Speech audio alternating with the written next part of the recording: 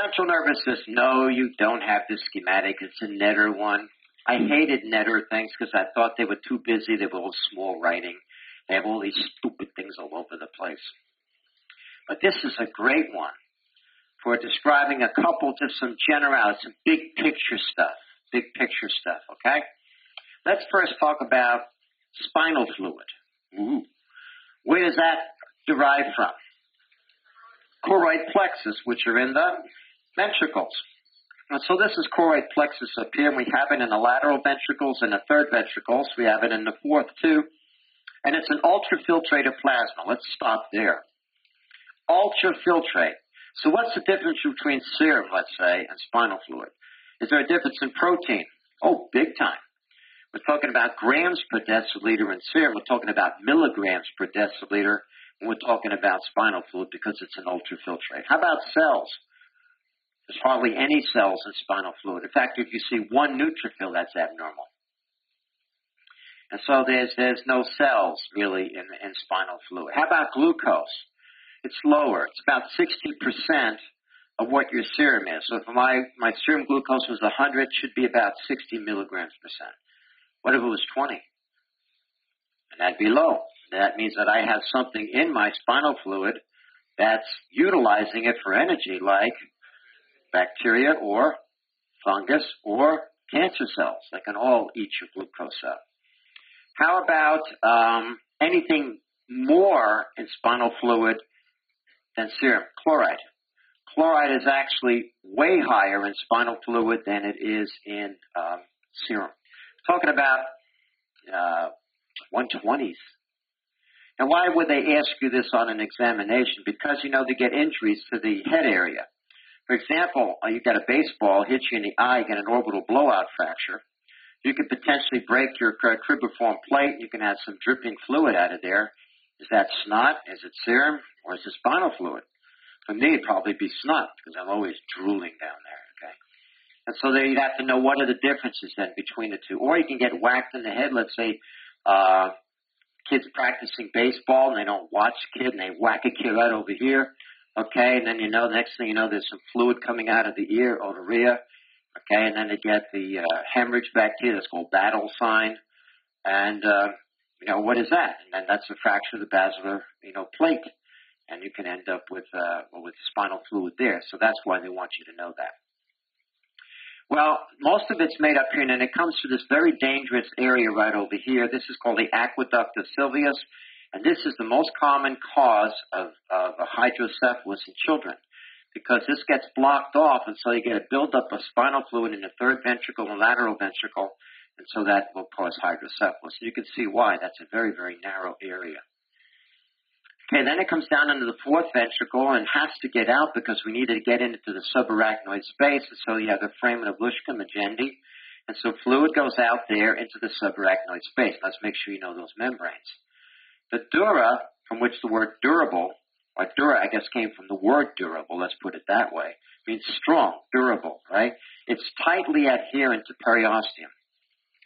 It's not loosely adherent. When we do autopsies, we have to use a plier to pull off the dura from the skull.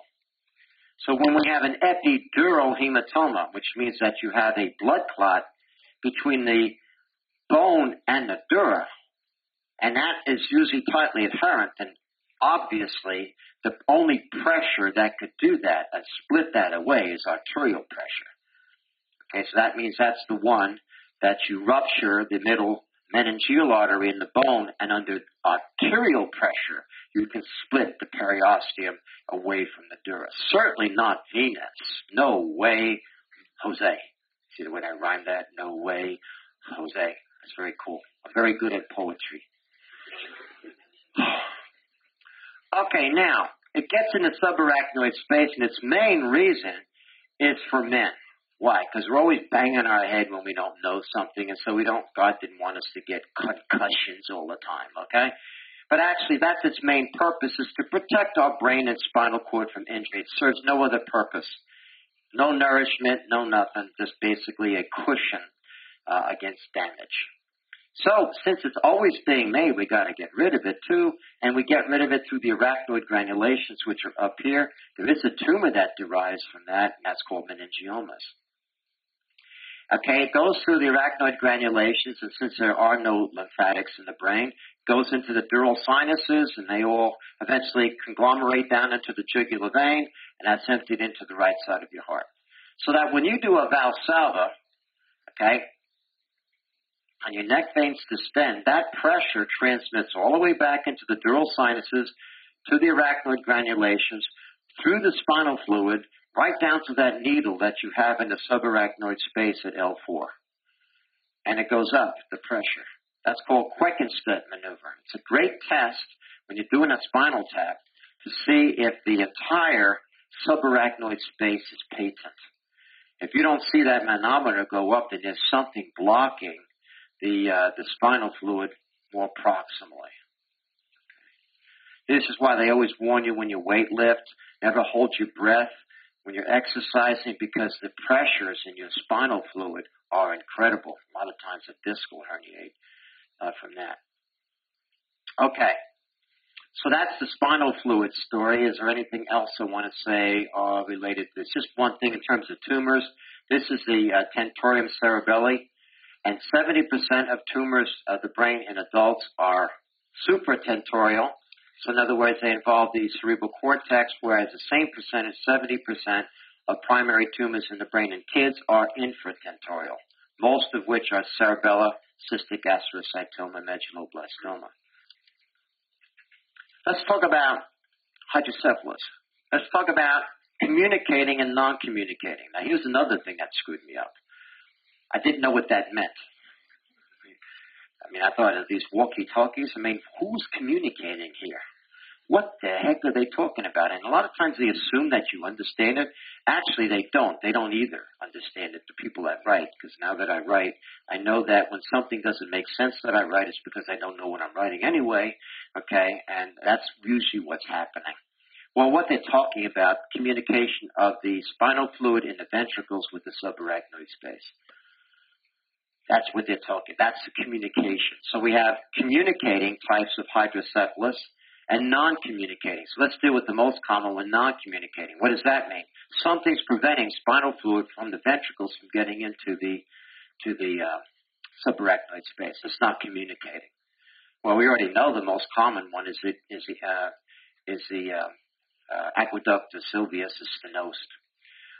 One other obvious one would be something going on here in the fourth ventricle, maybe an ependymoma. That's the most common location for an ependymoma in kids, the fourth ventricle. That would block it off. Or we can have a meningitis at the base of the brain, something like TB. It's famous for this. And you get a lot of scar tissue here and block the foramen of Luschka and Legendi. So those would be causes of non-communicating hydrocephalus. Now, communicating is not all that common. That means they're still communicating, but there's still a buildup of pressure. Well, that limits it, okay? One cause could be that you have a benign tumor of the choroid plexus, and they're all papillary looking. So if you had this tumor there and of the choroid plexus, then there'd be a greater ultrafiltrate of plasma, and you'd be making more spinal fluid. And there'd still be a communication with here. Okay, but the pressure would build up because you're making more than you normally do. So that could be one reason. But more commonly, what if you had a subarachnoid bleed or a meningitis up here, you scarred off the arachnoid granulations, then you'd have no way of draining it out. Okay, so you still got a communication here, but you can't get rid of it. That's the most common one. Okay, all right, let's do this. Let's say I grab this spinal cord and I pulled it down like that. Okay, that would bring the medulla into the cervical region, maybe a little piece of cerebellum. What's the name of that malformation? Arnold-Chiari syndrome. That's where you got the medulla and a little bit of cerebellum in the cervical area. You get platyphagia and hydrocephalus. What if this whole area of the cerebellum, this is called cerebellar vermis, this whole area never developed, including the fourth ventricle? What's that called? Dandy-Walker syndrome. Good. You had Nandan Bhatt. Good. He's a neurosurgeon. Okay, herniation. We're not talking about indirect inguinal hernias. We're talking about herniation here. I always have to point to areas. I don't know why I do that. That kind of stuff. That kind of. It's crazy. I just don't know why I do it. I guess I'm very, very. I want you to see it to remember it, but that's kind of crazy, actually. Well, why would we herniate in the brain? Because we have cerebral edema and it's got no other place to go. And the famous ones are, of course, the herniation, what they call tonsillar herniation, okay, into the foramen magnum. When you had your tonsils removed? When you had your tonsils removed, it wasn't actually your tonsils. It actually was a neurosurgeon, if you check your records out. You actually had brain surgery. And they were taking out the cerebellar tonsils over here so that you couldn't herniate your brain. I know that they told some of you actually believe me this. This is really, really sad. This is really, really bad. Well, this is cerebellar herniation. I think you can see that this part of the cerebellum has been squeezed into the foramen magnum, and you got this kind of constriction around it. You're going to die in about a split second with something like that, but this is the one they like, and that's uncal herniation. Uncal herniation is where the medial portion of the temporal lobe, which they call the uncus, herniates through the superior, what do they call that? I just mentioned it just before, the tentorium cerebelli, herniates through it, and so it's pressing against your midbrain. That's not a cool place for a brain to press against, because notice it caused hemorrhage in there. These are called Duret's hemorrhages. That's not a good place to hemorrhage. But there's also a nerve that's going to be compressed. Who am I? Oculomotor nerve, okay? So what will you have? Well, you're going to have some ophthalmoplegia because the oculomotor nerve innervates everything except the lateral rectus, which is 6, and the superior oblique, which is 4. Is that correct? All the other ones. So when you're oculomotor nerve palsy, how do you feel right now in that? Do you feel down and in or down and out? Down and out. So oculomotor nerve palsy is down and out. If you look at the pupil, that's the way you determine where it is. It'd be down and out. So your pupil would be down and out this way, lateral. That's oculomotor nerve palsy. Down and in like this, down and in is trochlear nerve, 4th nerve is out. If you have lateral rectus, it's going to go in like that. Okay, you're going to look cross-eyed. You better know all of those because they put schematics and they put little dots representing the pupil, and you have to, they'll show them down and out, and they'll say, then they'll give some clinical scenario, and you have to pick out which way your pupils will be. They even had an MRI of the orbit, and they had to name the muscles. Ooh. Okay. Well, so you're right, but there's also the parasympathetic nervous system, right, that goes along with that. And so let's think about the pupil. Now, parasympathetics do what to the pupil normally? Constrict it, whereas sympathetics dilate it. So if you screw it up with the parasympathetics, which normally constrict, then what will happen to the pupil on that side? Mydriasis. And actually, when my reading on this, when I was doing one of my book things, the first sign of uncal herniation is mydriasis of the pupil on the side of the herniation. And that's why neurosurgeons are always looking in the pupils and seeing what's going on. They see one side starting to dilate, someone with a cerebral injury, they know there's a potential uncal herniation. So it dilates on that side. There's also an artery here that can be compressed. You might tell me what that is? Posterior cerebral, so they can get occipital lobe infarction. You can see why they like this one. Guys, if you've been looking at my high yield, you know that they've been putting a brainstem, an actual brainstem on there, and they're labeling every single cranial nerve. And what they do is give you some clinical scenario. You have to pick out which of the cranial nerves it is. So you better know where all the cranial nerves on the brainstem arise from. Cold, because it asks everyone from 1 to 12 on the test. Every single one of them. What's this called if you looked in the eye? Papilledema. Okay, papilledema. Of course, any cause of increased intracranial pressure can do that. You normally see sharp margins to the disc. You don't see them here. This is papilledema. It's a sign of increased intracranial pressure. Who could tell me a vitamin toxicity where you could get something like this? Vitamin A toxicity. Very good. And who can tell me a heavy metal toxicity that can do this? Lead poisoning. Let me get increased vessel permeability. Remember, the reason for that was delta-aminolevulinic acid. Let's break. All right. What's this poor little child have? Hydrocephalus. Play odds. Stenosis of the aqueduct of Sylvius. Okay, which would be communicating or non-communicating? Non-communicating. There you go. The reason why they get hydrocephalus is because the sutures have been fused.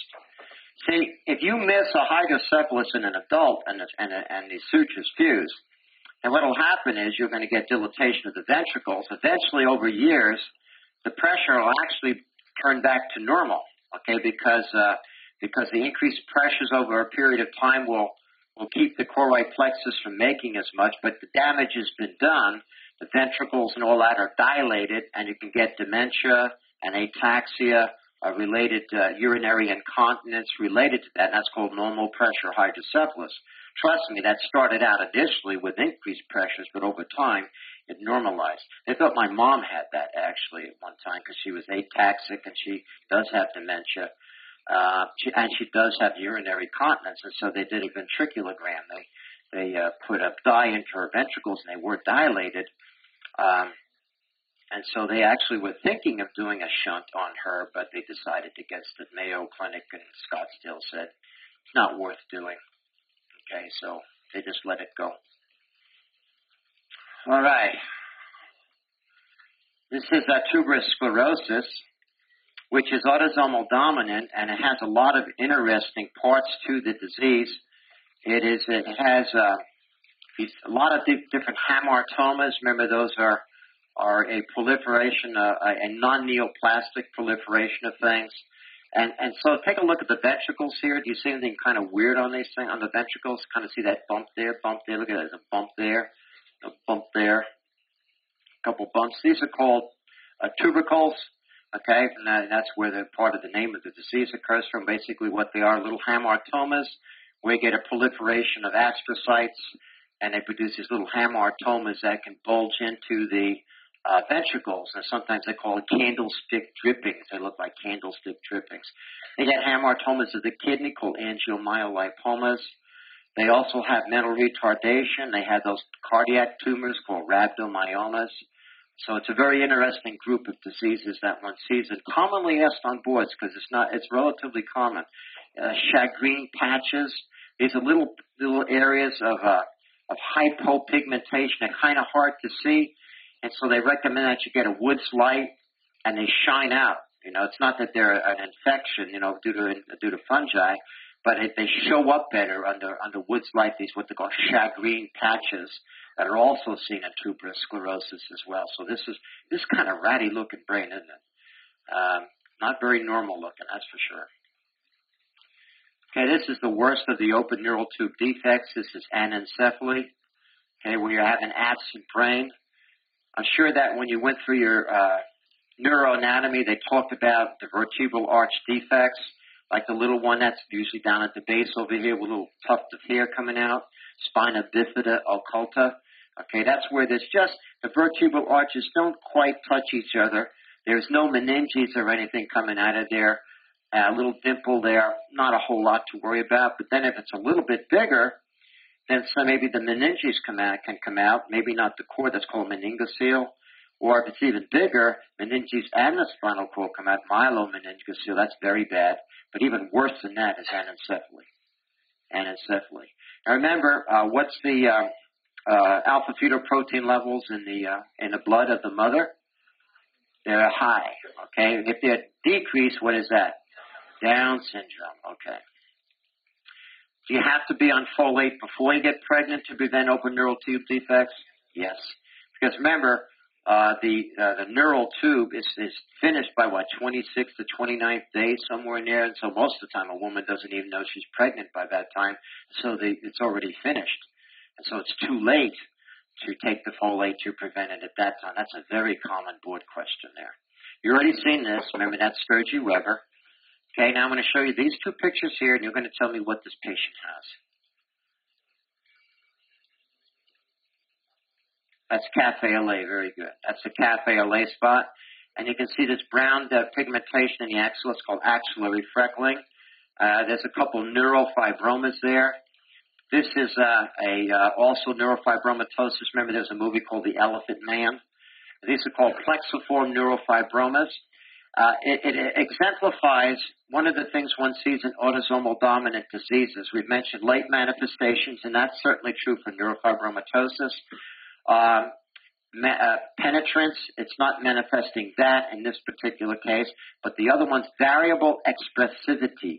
Now, what does that mean? Basically what it says that you are expressing the disease, but there are different levels of severity that can be seen in that same family. These two were brothers, okay, and this is all this dude had. He just had a cafe au lait spot and a couple little neurofibromas, little axillary freckling. That was it.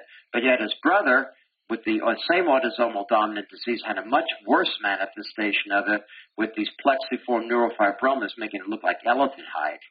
Okay, so that's what the term variable expressivity means, that the disease can have different levels of severity. You're manifesting it, but they can be different levels of severity. It's mild to very, very severe. So let me give you a couple ways they've asked the question. They put this picture up, actually. And it said he had hypertension, and then they said, what test would you get? So you have to know there's a relationship of neurofibromatosis with pheochromocytomas, so what would you get? 24-hour urine for VMA or metanephritis, whichever one they stuck down there. Okay, this person here had central neural hearing loss. What's he got? An acoustic neuroma, which involves, it's a benign tumor of Schwann cells of what nerve? Eighth nerve, okay? Those were the two they asked. That's about the only ones. Other brain tumors that they get are meningiomas and also optic nerve gliomas. They get a benign tumor of the optic nerve. Actually, that's the most common overall aspect. They love neurofibromatosis. You can go to any mall in this country, and if you stick around there long enough, you'll see people with these little nodules all over their face and their body that have neurofibromatosis. Very common disease. Okay, cafe au lait. Is that pathognomonic of neurofibromatosis, cafe au lait? Nah. You can have other things like this. There's a thing called, what is the name of that thing? It produces precocious puberty, Albright syndrome, precocious puberty, cafe au lait spots, and bone zits, polyostotic fibrous dysplasia to be exact. So it's not pathognomonic. They're kind of coffee-colored, non-raised, lesions that one sees, cafe au lait spots. Sturgey Weber, we've seen already. Syringomyelia, I know that I'm sure Nandan went over the different kinds of spinal cord lesions that you get. Here's the way they ask syringomyelia. They'll talk about a person that works in a factory, and then one of the factory workers says, "You're burning your hand," because they were touching something and their hand was smoking and a person didn't feel it, okay? And then they said that examination of the patient revealed loss of musculature in the internal intrinsic muscles of the hand and had absence of pain and temperature sensation along in a cape-like distribution across the shoulders. Sometimes they put that in, sometimes they don't. Most of the times they don't. They just put in the lower motor neuron types of things with the intrinsic muscles of the hand. And then they put this thing in about the lack of, they can't feel pain. That's the way they usually do it, actually. And what they're trying to get you to put down is amyotrophic lateral sclerosis. They catch a lot of people because you were taught that the first place that ALS usually develops is in the intrinsic muscles of the hand. And if you can see mine, they're lost, okay? I lost them, and I must have, I forget how many years ago. It was many, many years ago. I had EMGs, I had fasciculations all over my body, and I was told I had lower motor neuron disease. Then I got healed, which was cool. That's another story. But I still got a little remembrance of what I had there, with the loss of intrinsic muscles in my hand. I haven't lost them there. I did lose them here. Okay. So, remember, amyotrophic lateral sclerosis is an upper motor neuron, lower motor neuron problem. It's pure motor. If you lack pain, you can't feel pain. That's sensory, guys. That would never be amyotrophic lateral sclerosis. That's motor and sensory, because there's this big cystic cavity in the cervical cord that's knocking off your spinal thalamics, that's your pain and temperature, and it can knock off upper the cortical spinal tracts, it can knock off your anterior horn cells, so it's going to be a combination of sensory and motor. ALS is pure motor, no sensory. Part 2 starts fiddling around with the bladder. Okay, they start talking about some motor weakness down in the lower extremities and bladder problems. That's syringomyelia, because patients with ALS have no bladder problems at all because those more sensory. Okay, so that's what they usually do on part 2. We already talked about Arnold Chiari. We already talked about Dandy Walker. Kind of sounds like a horse, doesn't it? This sounds like a good drink after dinner drink. Just like I'm going to have a Bud Chiari as soon as I get home. Okay? And then I'm going to follow that with an Arnold Chiari, and I'm going to go to a horse race and bid on Dandy Walker. Okay. All right. Infections. This is what meningitis looks like over here. Okay, let's make sure you understand how you're going to recognize meningitis from encephalitis, something that mundane. Meningitis is inflammation of your meninges. You're going to have nuchal rigidity. Okay, if you move your head or if you raise that leg up like that and extend the knee and you stretch that meninges, it's going to hurt. It's going to hurt because you're stretching inflamed meninges. Encephalitis, I want you to think of sleeping sickness. What do you know about sleeping sickness? They sleep. In other words, they're always sleepy and drowsy. They have mental status abnormalities. They don't have nuchal rigidity. That's meninges. So people that have mental status abnormalities and are sleepy, they have encephalitis, not meningitis. And that's how you're going to tell in the stem of a question, what you're dealing with. Okay? So this is what the pus looks like, and you can see this is at the base of the brain. So what's one of the dangers? If this was pus at the base of the brain, could you see possibly that it could maybe block off the Luschka Magendie, and there would be a problem of obstructive jaundice, obstructive hydrocephaly, or non-communicating, huh? You understand that when you treat meningitis nowadays, they use steroids and antibiotic, don't you? Do you know why they use steroids? That used to be heresy in the old days. They'd say never use steroids in treating a bacterial meningitis. Why are they doing that? The steroids is to prevent scar tissue formation, guys, and all those complications associated with meningitis that relate to scar tissue formation, hydrocephalus and stuff like that. And so it cuts down on that from happening. And so they're willing to take the risk of putting them on steroids as well as antibiotics. Now, it's always been standard treatment in TB meningitis. I mean, I remember way back when I was going to school, antituberculous drugs and steroids were always given. That's because TB in the brain is incredible. It produces intense scar tissue in there, and also infarctions. It produces a vasculitis. And to stop that, you had to put them on steroids as well as antituberculous. So that was standard therapy way, way back there. Now they do it on any bacterial meningitis to prevent some of the complications. Deafness is one of the more common complications of meningitis. They go deaf, sensory deafness. So this is meningitis. This is a cerebral abscess over here. I showed you that one before. This is someone that was, I'm going to ask you, rabies. Okay, I finally figured out what the most common cause of rabies is in the United States. It was only in one book. Okay, what do you think it is? Raccoons? Nope, that's actually, raccoons is here in the Jersey, New York area. Bats? That's way down the list. Dogs? That's the most common one in your countries. Not our country. That's true, too, actually. Dogs is the most common cause in third world countries. Fox? No, that is in San Francisco area where you expect foxes to be the ones to cause something. Coyotes in Texas. Zebras? That's really good. The answer is skunks. Skunks is the answer. It's in that current issues thing where the internal medicine comes out every year. Okay, that big blue book with the orange on it, I think it's Lang series, and there it was, guys. They broke it all down by places, and it was in Jersey, it was raccoons, coyotes in Texas, foxes in the San Francisco area. Bats wasn't even listed actually down there, and then but all the other areas of the country was skunks.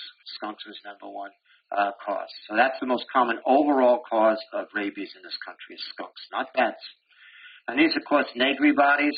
Okay, in a patient with rabies, that's a Purkinje cell. That's an inclusion. That's rabies. Now, you all learn about this one, but I want to see if you can recognize it. This kid, this kid has a congenital infection, okay? And when they took an X-ray of the brain, they saw a peculiar abnormality. The kid died, and this is the sections of brain in that kid.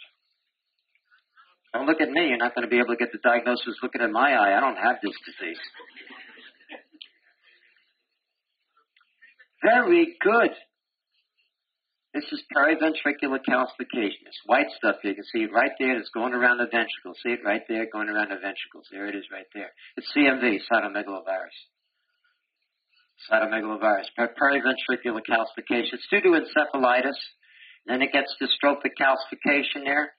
Now, CMV actually is the most common congenital infection in kids. And here's another board question for you. What body fluid is the most productive to culture to diagnose congenital cytomegalovirus? Urine is correct. Urine is. Almost guaranteed growing it there. Okay, growing it out there. That's correct. Okay, that's good. Okay, this is the periventricular calcification. Now let's do meningitis. I can almost bet. In fact, I'll even bet. I'll even bet that you were taught something different than what I'm going to tell you by your microbiologist on meningitis. I'd literally almost put money on it. Okay, but I won't, because I'm very cheap also. If I came home with less money in my wallet than my wife gave me, I'm going to get in trouble. Remember, I told you I was codependent. But anyway, she will ask me. She will check it, because she put exactly $100 spending money for me, and I've hardly spent any. She's going to be very proud of me. Well, anyway, maybe they told you this. What's the most common meningitis in the first 1 month of life? If they said E. coli, you knew they were in frontier land. Okay, that taught you. Answer is Group B strep, Streptococcus agalactiae. It's the most common cause of meningitis and sepsis in a newborn. Main reason for that is that many women that are pregnant have the organism in their vagina, and they're carriers. And so if they have premature rupture of membranes, it goes right up there and get a chorioamnionitis, and eventually gets into the kid's bloodstream. By far and away, that's numero uno. Number two is E. coli. That used to be number one back then. Number three, they've been asking also, and that's Listeria monocytogenes. What should all pregnant women not eat? Soft cheese. Soft cheeses like feta cheese are no for pregnancy, because Listeria monocytogenes is present in soft cheeses. That's one of the most common locations. Remember also it's gram-positive with tumbling motility. You know, gram-positive rod with tumbling motility. Who else has tumbling motility? Trichomonas vaginalis. And so does Listeria monocytogenes. So soft cheeses, all of those have been asked. Now, from 1 month to 18 years of age, it's Neisseria meningitidis. If they said Haemophilus influenza was in there, then they were in frontier land when they looked up that information. That's probably one of the least common infections there is now because of the vaccination. It's Neisseria meningitidis from 1 month to 18 years. Beyond 18 years of age, it's Streptococcus pneumoniae. So actually, it's pretty easy to remember. So if they talk about a 52-year-old man that has nuchal rigidity, the spinal tap is done, reveals increased protein, increased neutrophils, decreased glucose, and they're going to say, you would expect the gram stain to show. They've had gram-positive coccus, gram-negative rod, you know, all that kind of crap, gram-negative diplococcus, gram-positive diplococcus. What's the answer going to be? Gram-positive diplococcus. That's how they'll do it. They're not going to put strep pneumonia. They're going to see if you know what it looks like. Whoa. Wool was right. Okay. All right. Into ink preparation. See it? Narrow base bud. See that? What's a broad base bud? Broad base bud. Blasto. Blasto. Very good. Okay. The reason why India ink works is because, like Klebsiella pneumoniae has a big mucus capsule around it, so does Cryptococcus. Pigeons. All right. Just wanted to make sure. Cryptococcus. All right, you're good both ways. This is very, very good. Your reversible biochemical reactions. This is very good. Okay. Now, who do you think this was in, this Cryptococcus there? Would have to be an immunocompromised patient. So what's the most common acquired immunodeficiency in the United States? AIDS. AIDS is the most common acquired immunodeficiency condition. And Cryptococcus is the most common cause of meningitis in AIDS patients. That's correct. You saw this already. This is mucormycosis. So this was in the frontal lobe of somebody. Who was this patient? Diabetic in ketoacidosis. Very good. Now, this is a special stain that was done on an AIDS patient who had a 50 helper T cell count and died. He had on a CT showed multiple space-occupying lesions in the brain, and so they did the stain on these cysts, and the diagnosis is toxoplasma. Okay. This person is married to, no, this person is a sheep herder. No, this person is not a sheep herder. This person, no, this is not a sheep herder. This person, how am I going to get this one, is a pig herder. Okay, this person takes care of pigs and has had a long time problem with focal epileptic seizure activity required dilatant therapy. And so they did an autopsy on the brain, and there were these multiple cystic and calcified lesions in the brain. What did she have? Cysticercosis. There was a young lady, she was Greek actually, in one of my meetings that had a grand mal seizure. Thank God I wasn't actually there because I would have been frantic, okay? So was everybody else. They were all watching the poor thing moving around and this and that. And it turned out she had cysticercosis, and the medication she was on was making her too tired so she couldn't listen to my lectures properly. She was falling asleep, so she cut back on the dose of her medication so she could hear me, only to end up with a grand mal seizure. That's going too far for me. That was not good. So we told her, please go back on that thing, and she did fine. But she had cysticercosis of the brain. Okay, remember some of the other ones you're going to need to know is Jakob-Creutzfeldt disease or Creutzfeldt-Jakob, whichever way you want to say it. What's the transmissible agent? Prions, okay? So who would more likely get this disease? Neuropathologists, particularly if they're stupid enough not to put gloves on their hand, and most of them are, okay? And they don't, and you can end up with problems. So can neurosurgeons get this disease. And then, of course, you can get it. This is the mad cow disease thing. You can get it from foods. What's it food? Beef, wasn't it? Undercooked beef or something like that. Also, they got it from some lettuce from lettuce from Arizona, and I know exactly where it was. Yuma, Arizona is the most biggest lettuce place in the United States, and I know for a fact also, having driven by there, that they use cow manure for their fertilizer. And of course, cows, manure, using it for fertilization. I mean, for what is it called? Fertilizer. And the people did not wash the lettuce properly, I guess, and it was contaminated with the Jakob-Creutzfeldt thing, and they ended up with getting disease that way. That you're going to get a question on Jakob-Creutzfeldt for sure. I think that's enough. I can't think of anything else that's important CNS-wise. These are your two traumatic lesions of the brain. This is an epidural hematoma, so let's make sure you understand how you're going to recognize it. What's this? That's a dura. Well, it looks to me that's sitting on top of the dura, right? It's not under it, is it? It's on top of it. So what does that mean? Epidural. So you tell me what happened to this dude. Got whacked in the head right over here in the temporal parietal lobe. And you know there's a blood vessel that goes to the bone there called, don't pick middle cerebral, middle meningeal. And so you have to fracture the bone. You cannot non-fracture. It has to be fractured.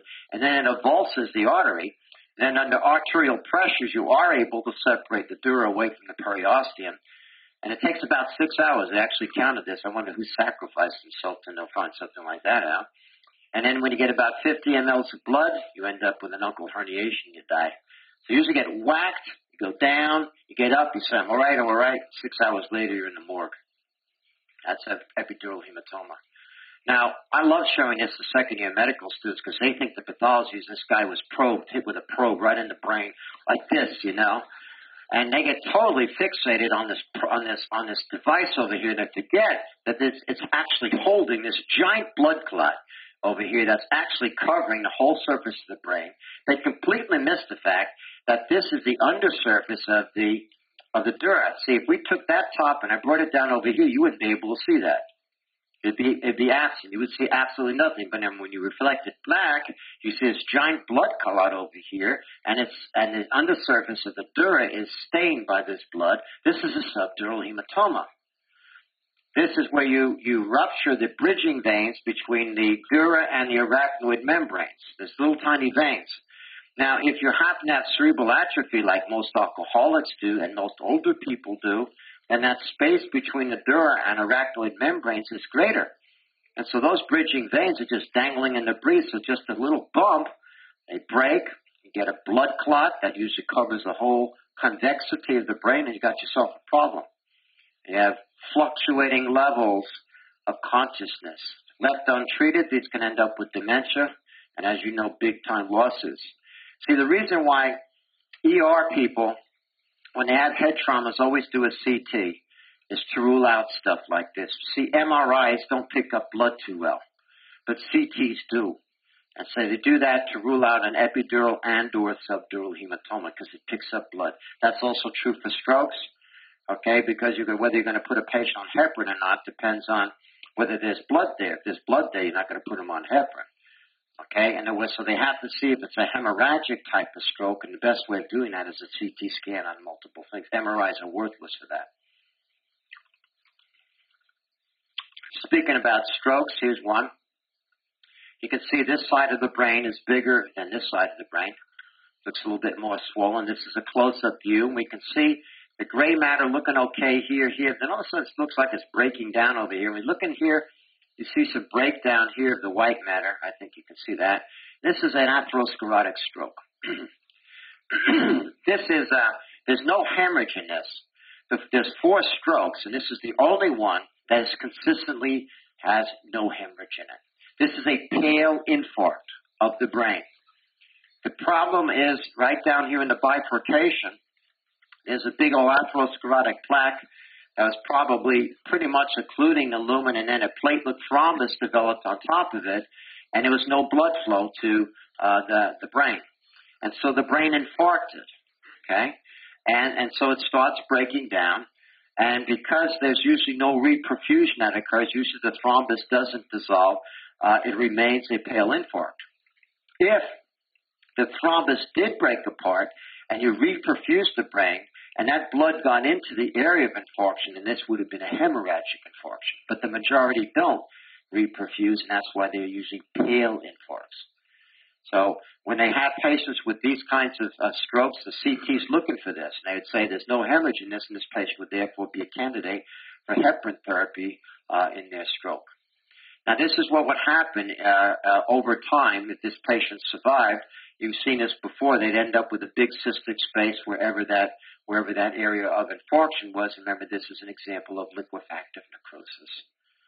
So this is an infarct, pale, liquefactive, not coagulative necrosis. Now, everything else from now on will be hemorrhagic. I want you to look real careful at this and at this. These are 2 different things. I want you to notice over here.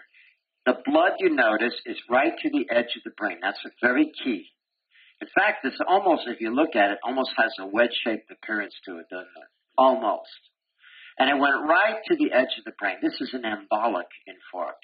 This usually is an embolus, maybe arisen from the left side of the heart, and it embolized. Now, Now, the vessel that it will almost always go to when you embolize from the heart is it'll go into the middle cerebral artery. It gets into that circle of Wilson, right in the middle cerebral.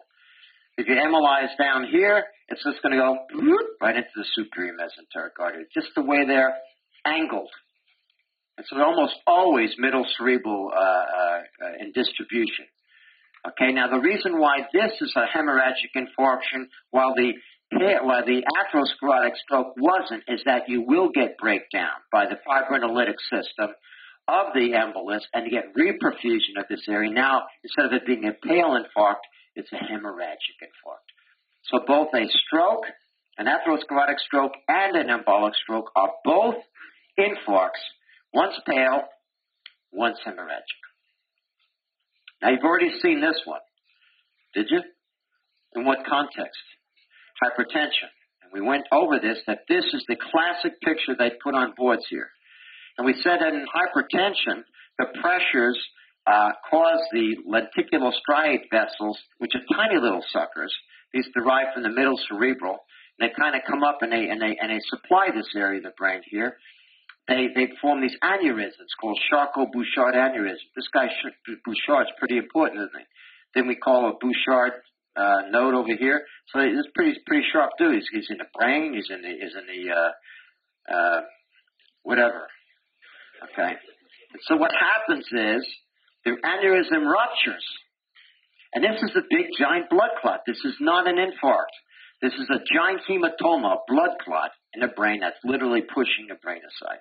These things have a horrendously bad prognosis, but nowadays, as I told you, they can suck some of this crap out and they get a little bit better prognosis. So we have, this is an embolic stroke because it went to the surface of the brain. When you see a clot like this kind of in the area of the putamen, basal ganglia area, it's always an intracerebral bleed. It's always hypertension. Last one. We've already seen a big old subarachnoid hemorrhage, and most of these are due to a ruptured congenital berryaneurysm. Most commonly, they're at the junction of the anterior communicating branch with the anterior cerebral artery. This is an AV malformation. Okay. If this is an AV malformation, I already showed you a disease twice, actually, that I said had, on the same side as the skin lesion on the face, had a AV arteriovenous malformation. What was the name of that disease? Sturgey Weber. Very good. Now look at this over here. Do you see anything wrong with this brain? Say yes. Why? It's pathology. Very good. Okay. That little thing there? Where is this? That's in the internal capsule. Okay, I don't know if Nandan went over this with you, but these are called lacunar infarcts. And these are very unusual kinds of infarcts because of the fact that they hit little small areas of the brain. And depending on where on the internal capsule, you can have a pure motor stroke, or you can have a pure sensory stroke, as opposed to combinations of the two. So pure motors, pure sensory kinds of strokes are these little tiny infarcts called lacunar infarctions, and they're most commonly due to hypertension. Hypertension, little tiny things. Look at this real careful, please, because this is the absolute best slide of this, the one most commonly used on boards. You're looking at the most common demyelinating disease in the United States. It's autoimmune. Now, I want to ask you a question here. What matter is that? Gray matter. What's this? White matter. Well, isn't this white matter in here? Well, how come it's gray over there? And it's gray over there, there, and there. Why is it gray there when it's supposed to be white matter? It's been demyelinated. See, white matter has myelin in it. Gray matter doesn't. And so if you're destroying myelin, then what you'll see is gray matter underneath. Okay, so these are the plaques that they call of multiple sclerosis. Remember, there's two ways you can demyelinate something. One, you can knock off the cell that makes myelin. In the brain, that is, oligodendrocytes. In the peripheral nerve, that is, Schwann cells. That's one way you can do it. Viruses like to do that, like measles. It's like these slow virus diseases, subacute sclerosing panencephalitis, progressive multifocal leukoencephalopathy, that papillomavirus. Those infect the oligodendrocyte and produce demyelination that way. But But you can also have autoantibodies against myelin and destroy the myelin sheath, not the oligodendrocyte, and that's multiple sclerosis. Remember, this one is the one that every medical student thinks that they have sometime or other when they hear this, these little bzzz here, little bzzz there, little paresthesias. You know, their butt falls asleep when they're on the toilet and they think they got some kind of MS, and when they really just, you know, blocking off the sciatic nerve, okay, and stuff like that. If you get a little bzzz here, a little bzzz there and all that, you know, think, ooh, the paresthesias, oh my God. And then things get worse from that point on, and, you know, the different other things happen as you start hyperventilating, get circumaural paresthesias, and all of a sudden you're twitching, and you say, oh my God, I got the disease. The medical students had just about every disease in the book when you heard about it, right? I got that. I got that now. I mean, it's just one of those things. You know, we are really bad because we know too much. We know too much. I always think the worst when something bad happens to me. I got it. Finally got it. And I just know. That's why I never want to go to a doctor. There's some people that will go to the doctor right away. There are other people who want to deny it. Just deny it. And you have to drag me to a hospital, to a doctor. I will never go to a hospital, that's for sure. Why? Because you're there. Okay? That's the main reason. Not you personally. Doctors are there. That's the absolute most dangerous place in the world to be. And this is the truth. It is a hospital. There's a really, really good chance you ain't going to come out of that hospital the same. I'm serious. My wife and I have agreed 100% we will never go to the hospital. We just stay home and die. We promise to help each other and keep each other, you know, happy until the end. But no hospital. No hospital. Okay, so I always think I've got, you know, this and that, and I go there and they come up with this explanation I never thought of before that makes sense, and all of a sudden you walk out singing in the rain, singing in the rain.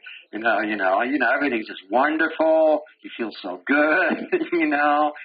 I can't tell you how many times that's happened to me. Well, this is multiple sclerosis, and it's got all kinds of things. One of the things, for example, is nystagmus. They get ataxias. They get optic neuritis with blurry vision. That's a big one. Most common cause of optic neuritis is multiple sclerosis. It's a demyelination of the optic nerve.